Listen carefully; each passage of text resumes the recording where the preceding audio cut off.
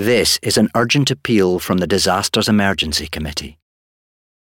Hundreds of thousands of people have fled their homes to escape conflict in Ukraine, leaving jobs, belongings and loved ones behind. They need shelter, food and water. You can help. To donate online, search DEC or text RADIO to 70150 to give £10. Thank you. Streaming 24/7, this is Brum Radio. Thank you for downloading this Brum Radio podcast. For more podcasts, visit brumradio.com. You're listening to Interval Theatre on Brum Radio. I'm Eleanor Lawson and I'm here at the Birmingham Rep today with Jodie McNee, who is in Faustus, That Damned Woman, from the 26th of Feb to the 7th of March. Jodie, hello. Hello. How are you doing today? Really good, really happy to be here. So for people who don't know, including my co-host Dave, who has never seen Faustus before, can you tell us a bit about the plot of Faustus and how this adaptation is different? So Faustus gives his soul up to the devil to gain knowledge and power, and that is the original myth. He then becomes enlightened and goes off to kind of have experiences that he wouldn't ever be able to have, like falls in love with like Helen of Troy and lots of other things happen, but he, in this version, it's from a woman's perspective, completely, totally not a woman playing Faustus, the original. It's rewritten for a woman's experience. So rather than a man who's on the kind of top of society, who has lots of opportunity but wants more, this is a woman who has no opportunity and no way out of a situation, who is dealing with a massive injustice that happened to her mother 20 years previous, who was hung for witchcraft. So then we go off on this journey with her on her need to understand why her mum, was her mum in line with the devil? Is her mum kind of evil, or was that an injustice that happened to her? And then from then on she kind of explores her brain, I suppose, her need for greatness, her need for knowledge. But yeah, so it's very, very different. Well, picking up on the storyline with the mother, I saw you in another play called Anatomy of a Suicide, which is one of my favourite plays of all time. I wrote my dissertation on it. But in that play, trauma is passed down from mother to daughter. So when I saw the plot for this, I thought, oh, that's interesting. So could you tell me a bit about how you think her mother's life and her being hung for witchcraft has affected her? On so many deep levels, that is a trauma that happened to Johanna Faustus when she was young. She wasn't there when it happened. She wasn't at the scene when her mother was hung.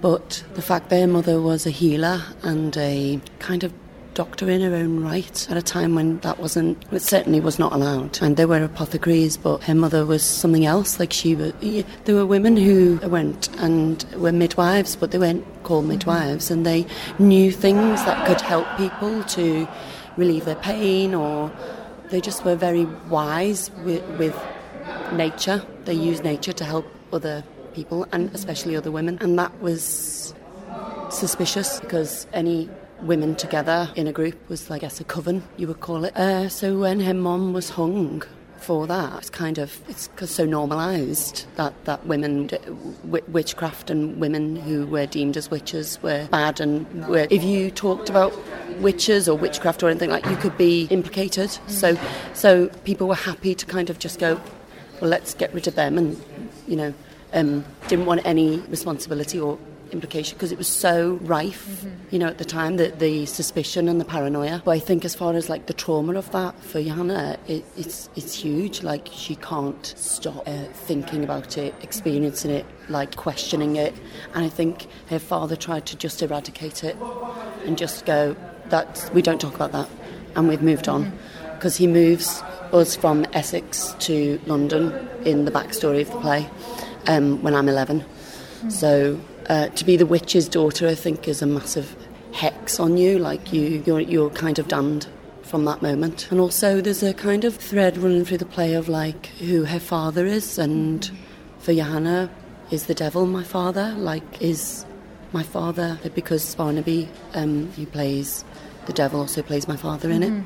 So there's a kind of subconscious thread of that as well through the play. I think she's trying to find out what that trauma is and trying to understand it and trying to get some justice about it. And she's so clever that she's so contained in this world where you're not really supposed to talk or express or your thoughts.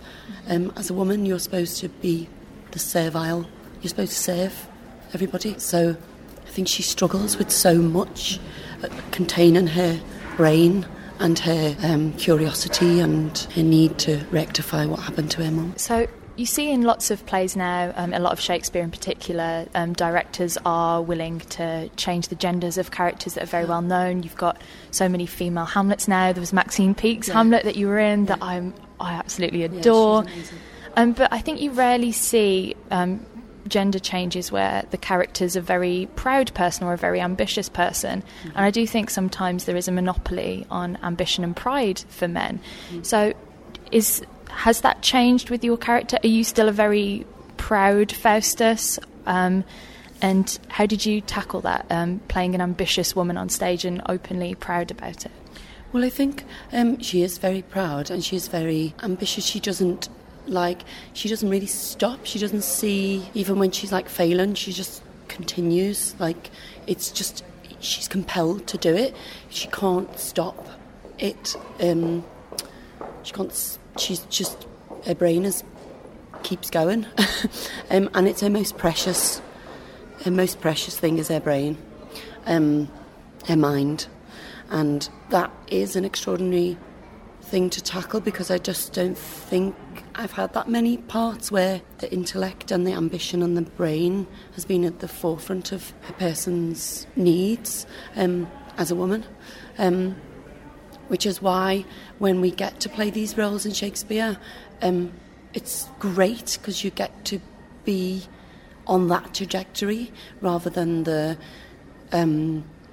wife of or daughter, princess, or, there's a whole other freedom to that is rarely explored in plays for many, many reasons. But I'm really loving the journey of that, and there's a reason Chris has written this woman who talks for 2 hours on a stage. She's given me, that opportunity to explore what that is. It's a real privilege. It shouldn't be, but it is, and I'm very grateful for it. Would you be able to really quickly tell us a bit about the time travel aspect of the play, which I think is very unique to this production of Faustus? So, Faustus, there's a rule that the devil sets up that she's not allowed to go back because Faustus is very preoccupied with her mother, and her mother's torment and her need to save her mother. And I think the rule that the devil sets up kind of plants in an idea in Faustus. She would instinctively go back and go to let her mother speak more and comfort her and save her. But because the devil sets up that precedent, I think Faustus then turns that trauma into saving humanity. And she then goes on this future, so what the amazing thing about this character is that she always finds a solution. It's the doctor in her, it's the scientist in her. There is always a solution, and there is always a possibility to explore the imagination and see what if. And I think that's just a brilliant thing to be able to play, because she then goes, okay, well, I'll turn that into a positive, and I'm going to see what I can actually do with that and how I can make things better, make humanity better. She doesn't necessarily win at that, and she's very flawed, so she's not an angel by any means, but the need for it is there, and the undertaking of the task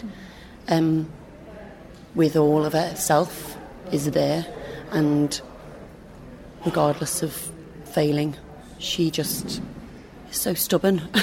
She keeps going. Well, I'm so excited to be seeing this tonight for all of those reasons above.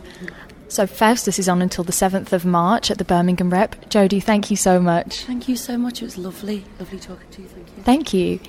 You're listening to Interval Theatre. Thank you for listening to this Brum Radio podcast. Don't forget to subscribe and rate us on your podcast app.